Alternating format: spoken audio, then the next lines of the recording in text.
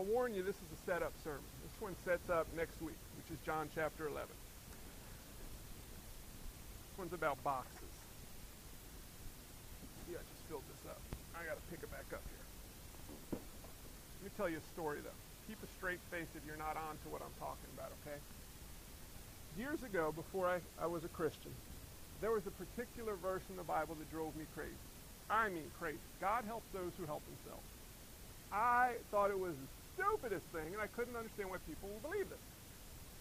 God helps those who help themselves. All that's saying is whatever you do, God takes credit for it. What kind of nonsense is that? So why would you actually believe some ridiculous teaching? So if you do something successful or you do something well, God gets credit because God helps those who help themselves. So I'd ask people who were Christians, I guess some quote, some real Christians, what do you do with this verse? How do you respond to this? God helps those who help themselves. And I would hear things like this. Well, God made everything. God made everyone. So we're unable to do anything on our own. So if we help ourselves, we have to give glory to God because he empowered us to take care of ourselves. I'm like, seriously, this is ridiculous. And I would beat on this verse, and I refused to believe in God. One day, many years later, I met this guy. What do you do with a verse? God helps those who help themselves. He looked at me with this little smile like, you arrogant fool. You don't know who you're up against. He said, that verse really bothers you, doesn't it? Yeah, that verse bothers me horribly, and it bothers me that people like you believe this nonsense and stuff like that is in it. He said, is it? Yeah, it's in there. Where? Well, I don't have a chapter and verse reference, but everybody knows it's in the Bible. Really? You aren't? Why don't you find it and come back in a couple days and we'll talk about it and we can put it in context, he said. Well, why don't you just show me where it is? You know the Bible. Okay. It comes from Benjamin Franklin. It's not in the Bible. Well, what are you talking about? Because, yeah, I think it's nonsense, too. Could you imagine God helps those who help themselves? It's actually completely contradictory to what the Bible teaches. What are you talking about? Not in the Bible, he said. Have you read it? I read parts of it. You read the whole thing? Well, not the whole thing, but it's really not in there? No, it's really not in there. And what happened was I realized that I had created a box that I put God in. And because I didn't like the box, or God didn't fit in my box, I wasn't going to believe in him. How sad that I spent all those years having a problem with God helps those who help themselves when it's not even in there. How sad that there weren't people out there who could say to me, it's not in the Bible. And you know why they couldn't say it's in the Bible? They didn't know. The Bible says we're to be prepared to give a defense for the hope that we have. I heard a lot of defenses for a verse that wasn't in the Bible that was assumed to be in it. Today I want to talk about boxes. I want to talk about boxes that we set up as Christians. I want to talk about boxes that non-Christians set up based on assumptions and expectations. We're going to look at John chapter 10, verse 22 to 42, and there's going to be a little bit of a different style of sermon. It's going to be half apologetic, half exegetical, and if you don't know what either term means, I am doing my job. Apologetic just means it comes from a word apologia, just dealing with a defense for the faith. I'm not saying you're sorry. Nobody's apologizing for being a Christian. We're defending it. And the second, exegetical, exit, take out what the Bible has to say. We're going to look at what it says and take it out and apply it to our lives. So we're going to start. The Bible has more pieces of paper in it. We're going to start in John chapter 10. We're going to read the text, and we're going to start unpacking it as we look at boxes. John 10, verse 22. Remember last week we had the 8 wows, shepherd. We have a little bit of a gap in time, which we'll talk more about with the second box here. But it says, at that time, the Feast of Dedication took place at Jerusalem. It was winter, and Jesus was walking in the temple in the colonnade of Solomon.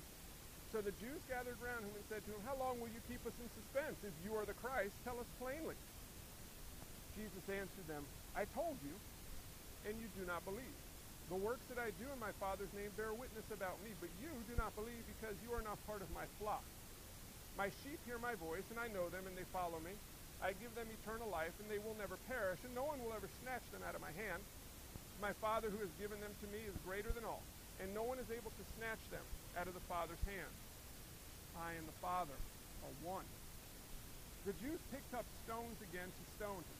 Jesus answered them, I have shown you many good works from the Father. For which of them are you going to stone me? The Jews answered him, it is not for a good work that we're going to stone you, but for blasphemy, because you, being a man, make yourself God. And Jesus answered them, is it not written in your law, I said you are gods?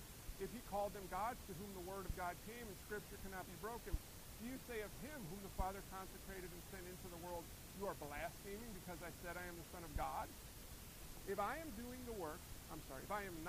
the works of my Father, then do not believe me. But if I do them, even though you do not believe me, believe the works, that you may know and understand that the Father is in me, and I am in the Father. Again they sought to arrest him, but he escaped from their hands.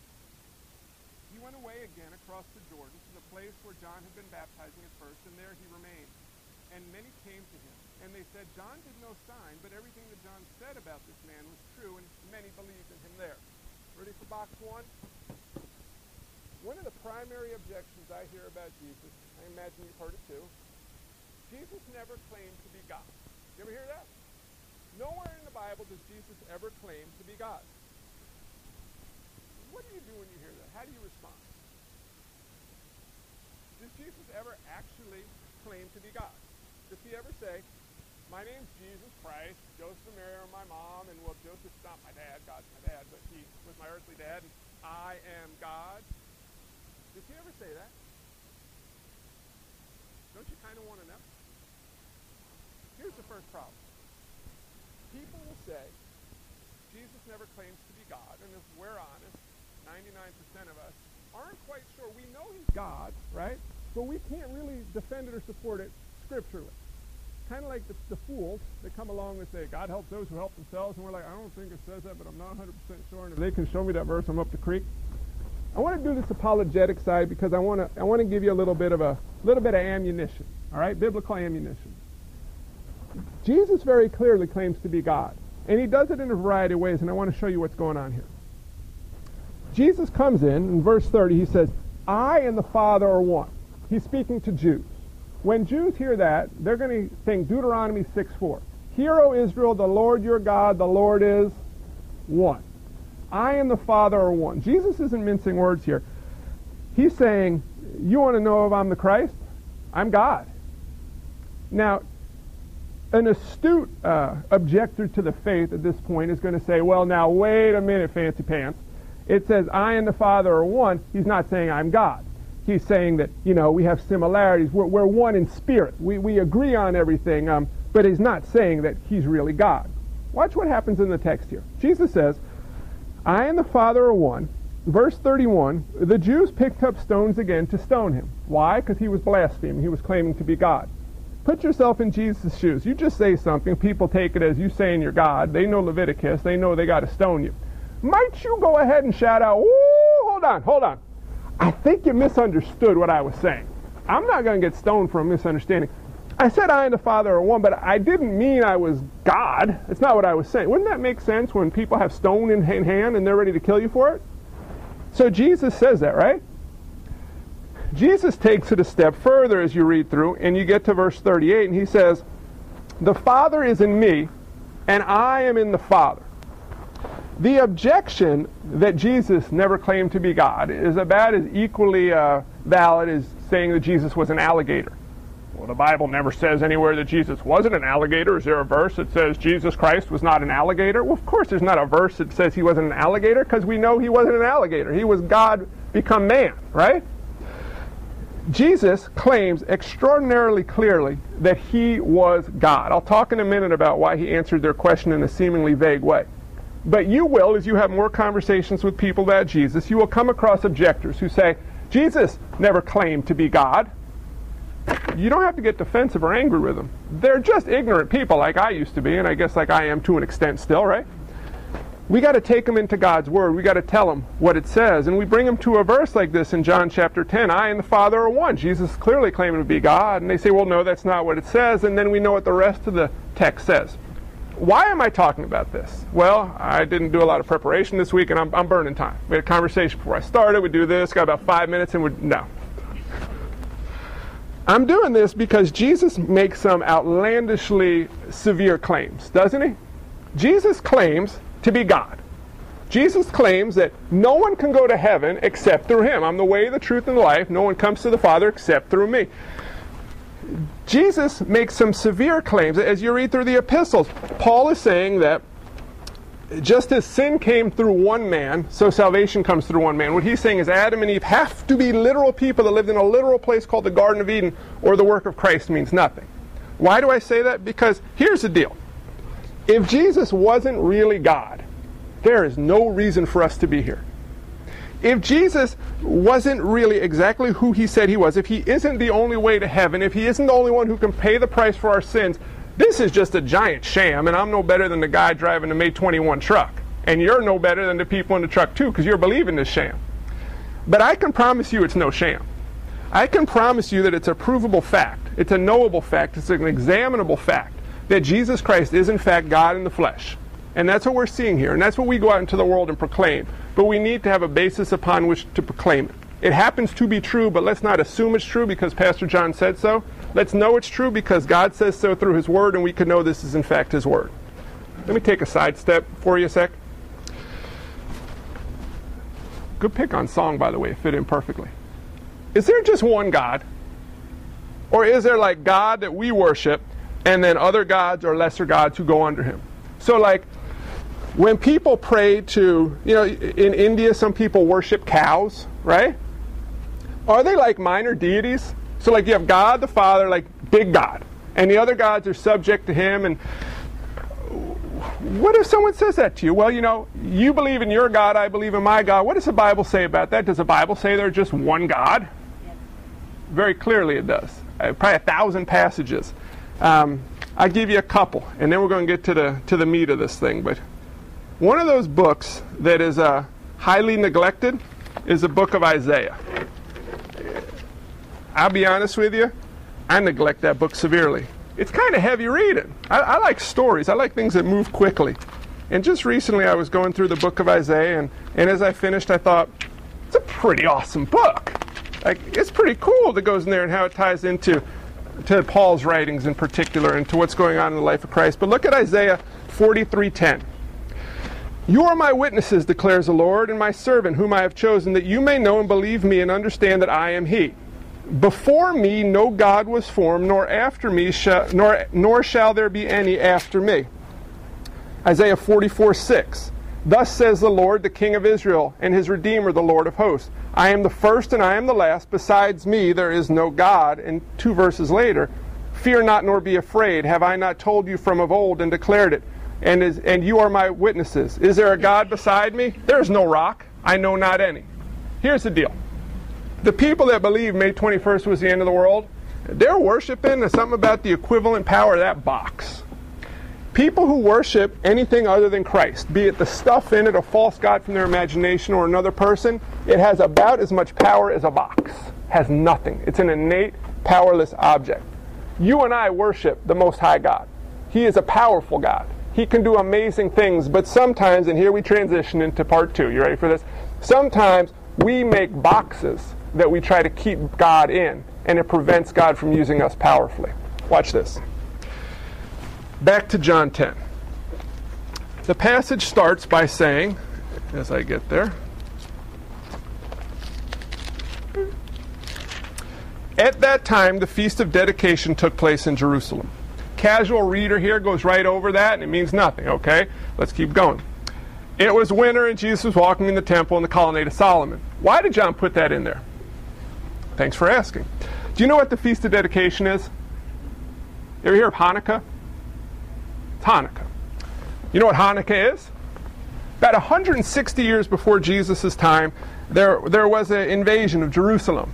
Antiochus Epiphanes took it over, and tens of thousands of Jews were killed in horrendous ways. Tens of thousands more were sold into slavery, and the temple was desecrated.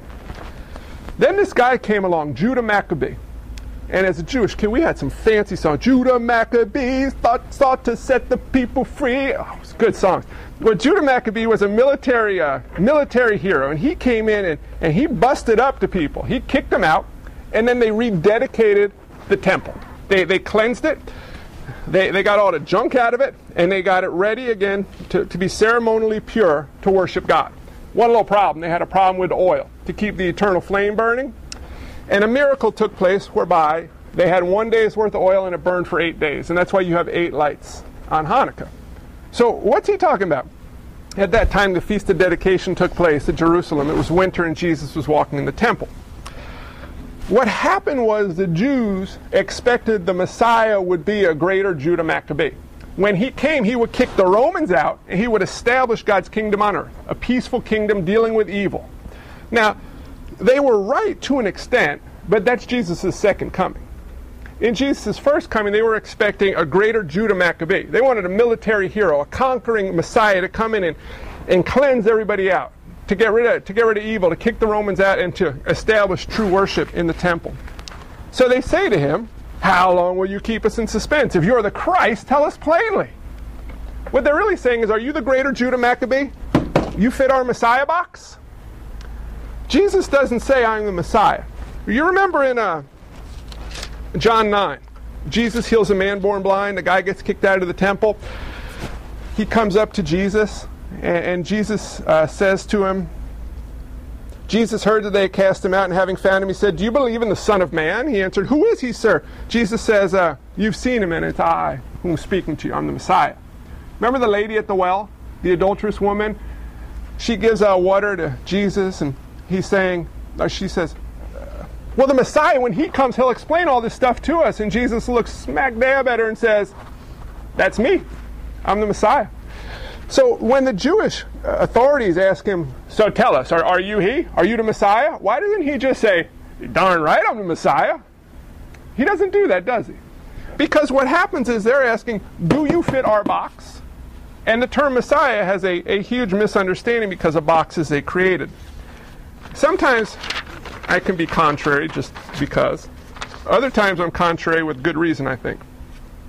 People ask me if I'm a Christian. I rarely answer that question. You know why? What's a Christian? It's a member of Andy's family.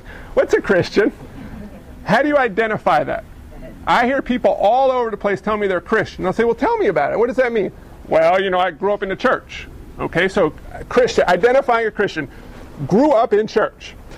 Other people, "Well, I believe in Jesus." Okay, what does that mean? You believe Jesus is the only way to heaven? Well, no, he's not the only way to heaven, but he was a good teacher. Okay, like Jesus' teachings. And I put parentheses, some of them. How do you identify a Christian?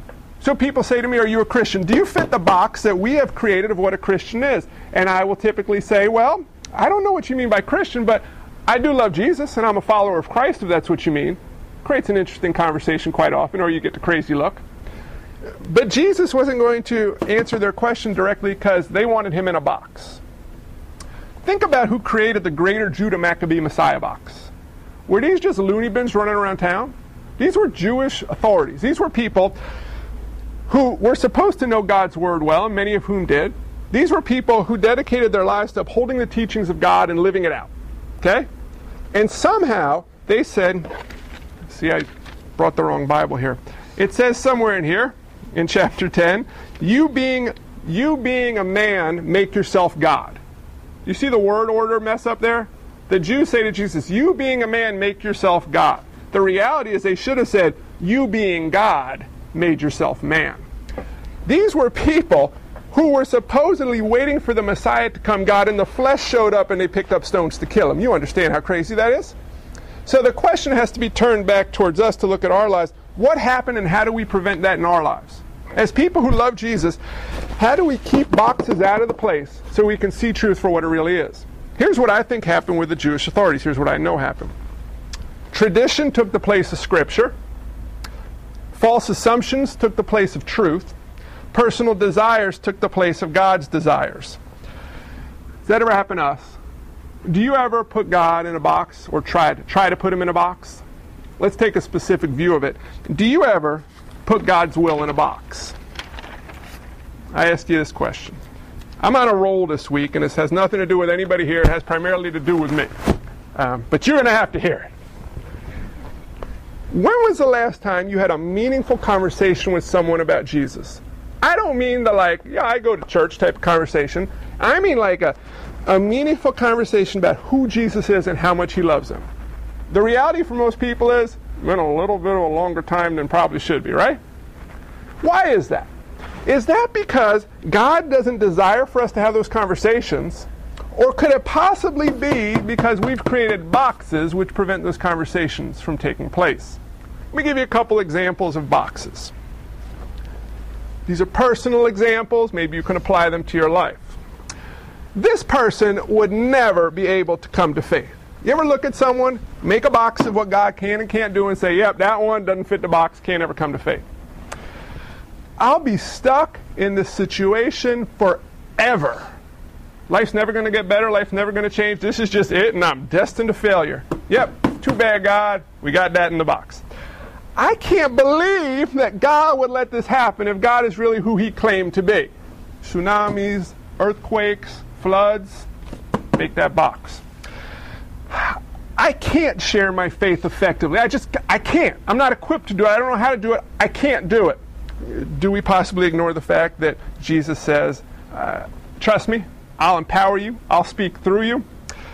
God really wants me to do this, which is based completely on an assumption, because I don't know what the Bible says about it, but I know it's what he wants because it fits my box. Now that person there, they would never come to our church for A, B, C, D, E, F, or G reason. God couldn't do it. See where I'm going with this? I think in our lives that I'm assuming you create boxes. And within those boxes, we try to fit God's will. And because we do that, we prevent God from using us as powerfully as he so might desire. And here's what struck me. May 21st came along, and it's all over the news, and some people laugh at it, and some people cry about it, and some people are confused about it. And Lord knows there are millions of people that have a burning desire to understand what is really true. And what's happened is we've become a society of people who can't think independently. You realize that. When you watch sitcoms, here's a pet peeve of mine, do you know you laugh when you're told to laugh at sitcoms? You know the canned laughter that comes in the background? And you laugh when the canned laughter comes on. I do it too. When I found out that we are trained like dogs to laugh at canned laughter, it really bothered me, and I have trouble watching sitcoms now because they're saying, laugh here. Ha, ha, ha, ha, ha. When we go through school, we're told what to believe. We're not told to think about things. We're not told to examine things. We're told what to believe, and we regurgitate those facts because it's what we're told is true. That gets a little dangerous when you get into society that's taught God is not really who God claims to be. Surely Jesus isn't the only way to heaven. That's extremely intolerant. And we know for a fact that it can't be true. And the world goes out and regurgitates it. We're not immune to this. What we do is we take sin, pride, arrogance, and ignorance and create boxes out of it. And within those boxes, we try to create God's will. So we have a world that believes lies, that doesn't know where to go for truth, and people who know the truth but create boxes, which prevents God from working through us in many respects, and we have huge messes. Here's what struck me. Lord knows I'm not looking for a large numerical church. If God so desires it, it's got to be God bringing it. You know, if we're packing hundreds, that's going to be a lot of headache for a lot of us. So it's got to be from God. But you and I have lots of friends, relatives, associates, and neighbors who don't know Jesus. And I don't know many places where they can go to get answers. I know a lot of places they can go to be entertained. I know a lot of places they could go to be to have their ego stroked. I know a lot of places they can go to have fun. But I also know that we're a society that is literally entertaining ourselves to death. We don't have the ability to slow down and think through the why. We'll say things like, that person would never come to faith, but we don't stop and say, why do I say that? Is that what God would say? I have a conversation with my neighbor about disciplining kids, and my head races so badly that I can't quiet it down enough for God to say, hey, John, listen to me here. Look what you got going on. As we do that, I think we will be floored by what God would do through us. Think about how many people you know who don't know Jesus. And think about if God could use you to bring them to faith. Think about how God might use you to bring them to faith. Will he? I can't guarantee it. Could he? Absolutely, you bet. When you walk into any situation, you need to go into the situation by removing the boxes of assumption, of arrogance, sin, and pride, and saying, God, you do what you desire and use me, your servant. Does God work in expected ways? God's a God of expect. You can expect to know who God is. God's unchangeable. But does God work in expected ways? Next week, we're going to talk about a dead man named Lazarus. 4 days in the tomb, and his best friend Jesus is just hanging out ignoring it. Oh yeah, Lazarus is sick. He's going to die. Let's hang out for 4 more days. Jesus, you could have stopped this. Yeah, I could have. What's wrong with you? Oh, there's nothing wrong with me, but I don't fit in your little box, do I? God says to Moses, hey, Moses, you're 80 years old, left you in the desert 40 years. Now. Moses like, come on, 40 years. We couldn't have done this 39 ago before I had ulcers, went bald, and hate sheep? God's like, no, because that didn't fit your little box, did it, of what you thought I would do. Joshua hits Jericho. Oh, here's how we do it. No, Joshua, march. Quietly.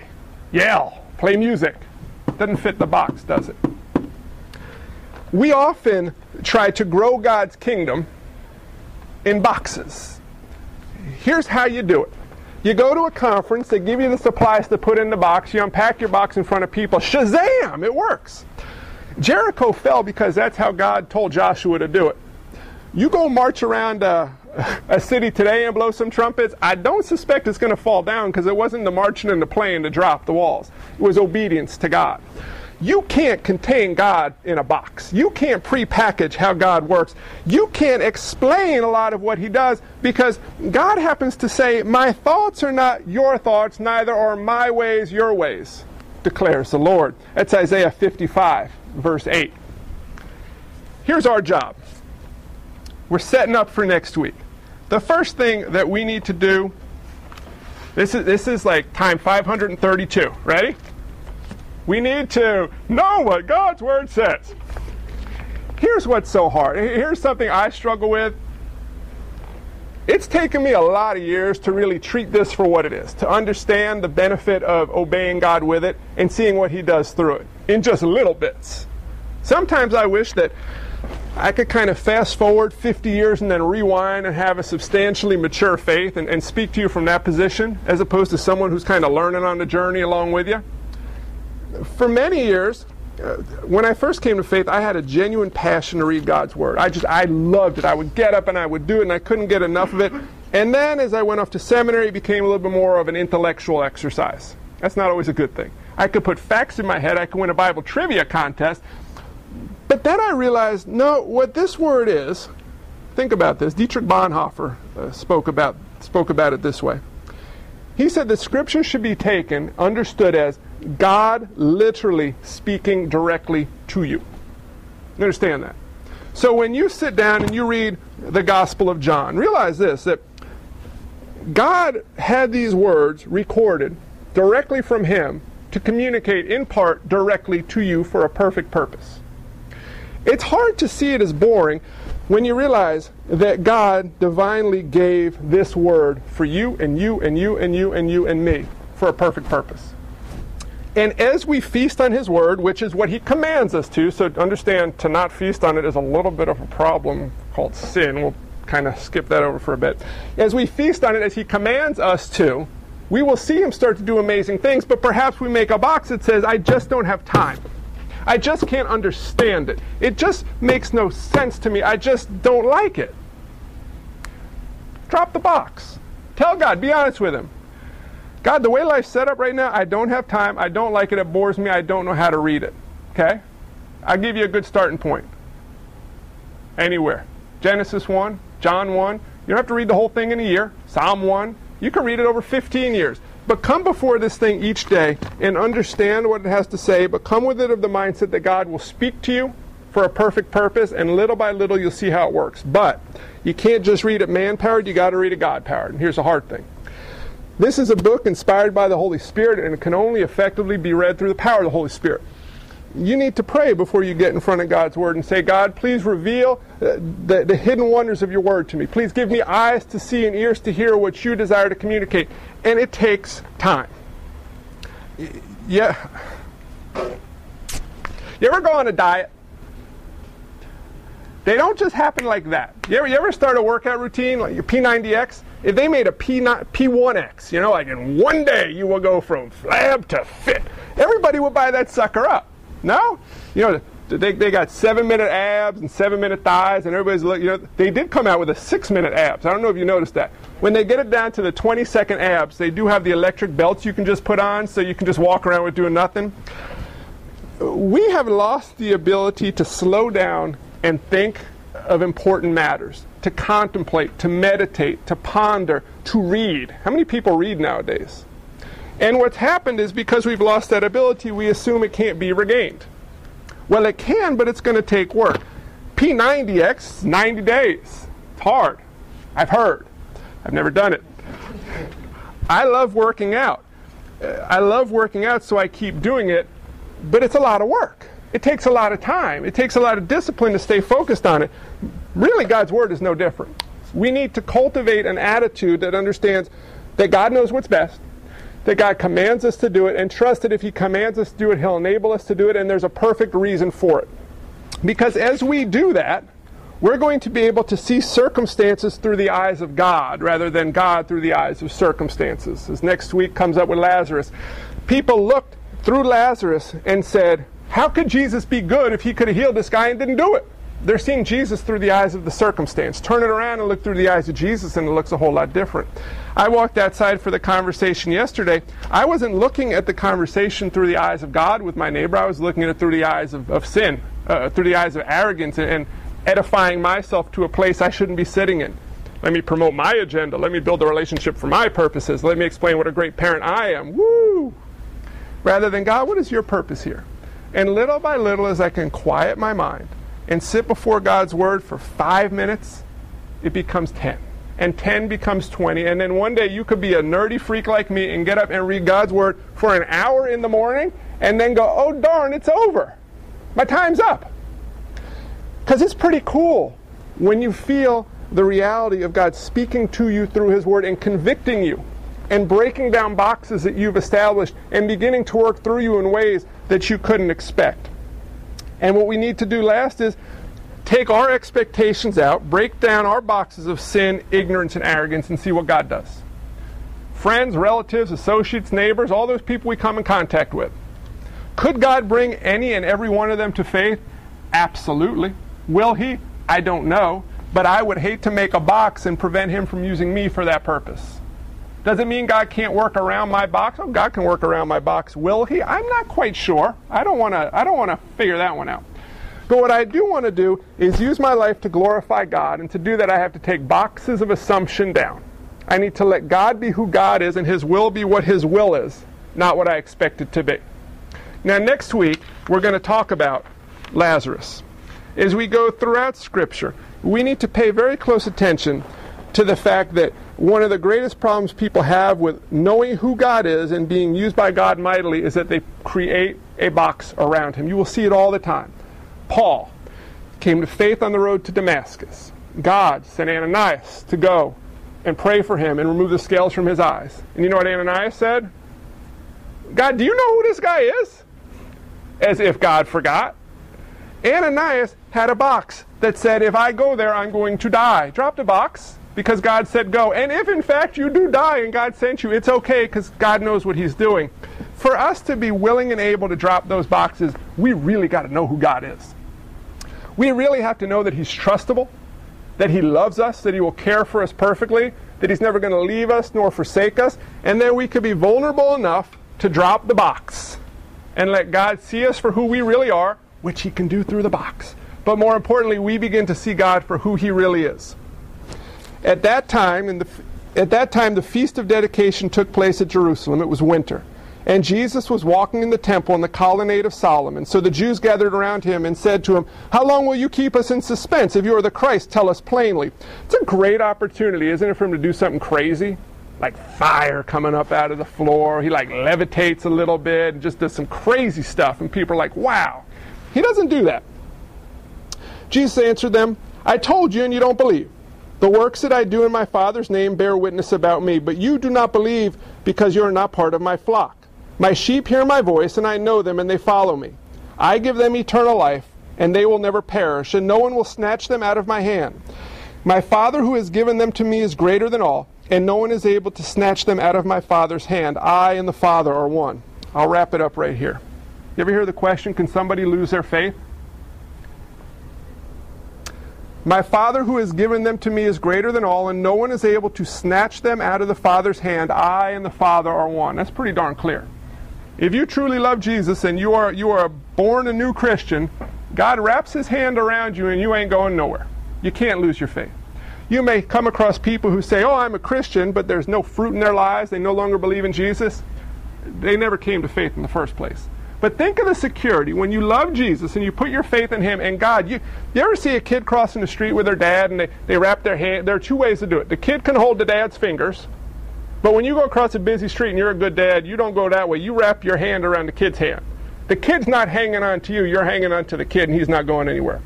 Faith in Christ is not us hanging on to God hoping that life doesn't pull us off. It's God hanging on to us, and that's a pretty darn awesome thing because we're not going anywhere. Here's what our job is. Here's why he doesn't lift us up to heaven, but he leaves us down here. He's called us to go out into the world and proclaim the truth of Christ. He's called us to go out into the world and not condemn people. That's not why Jesus came, not to tell people how horrible they are and how God hates X, Y, and Z people. We're called to go out into the world and tell them how much God loves them, how knowable he really is, how it's a provable, examinable, historical fact that not only did he claim to be God, but his signs proved that he was God. And that he will forgive them, he will love them, and his Father will hold them in his hands for eternity.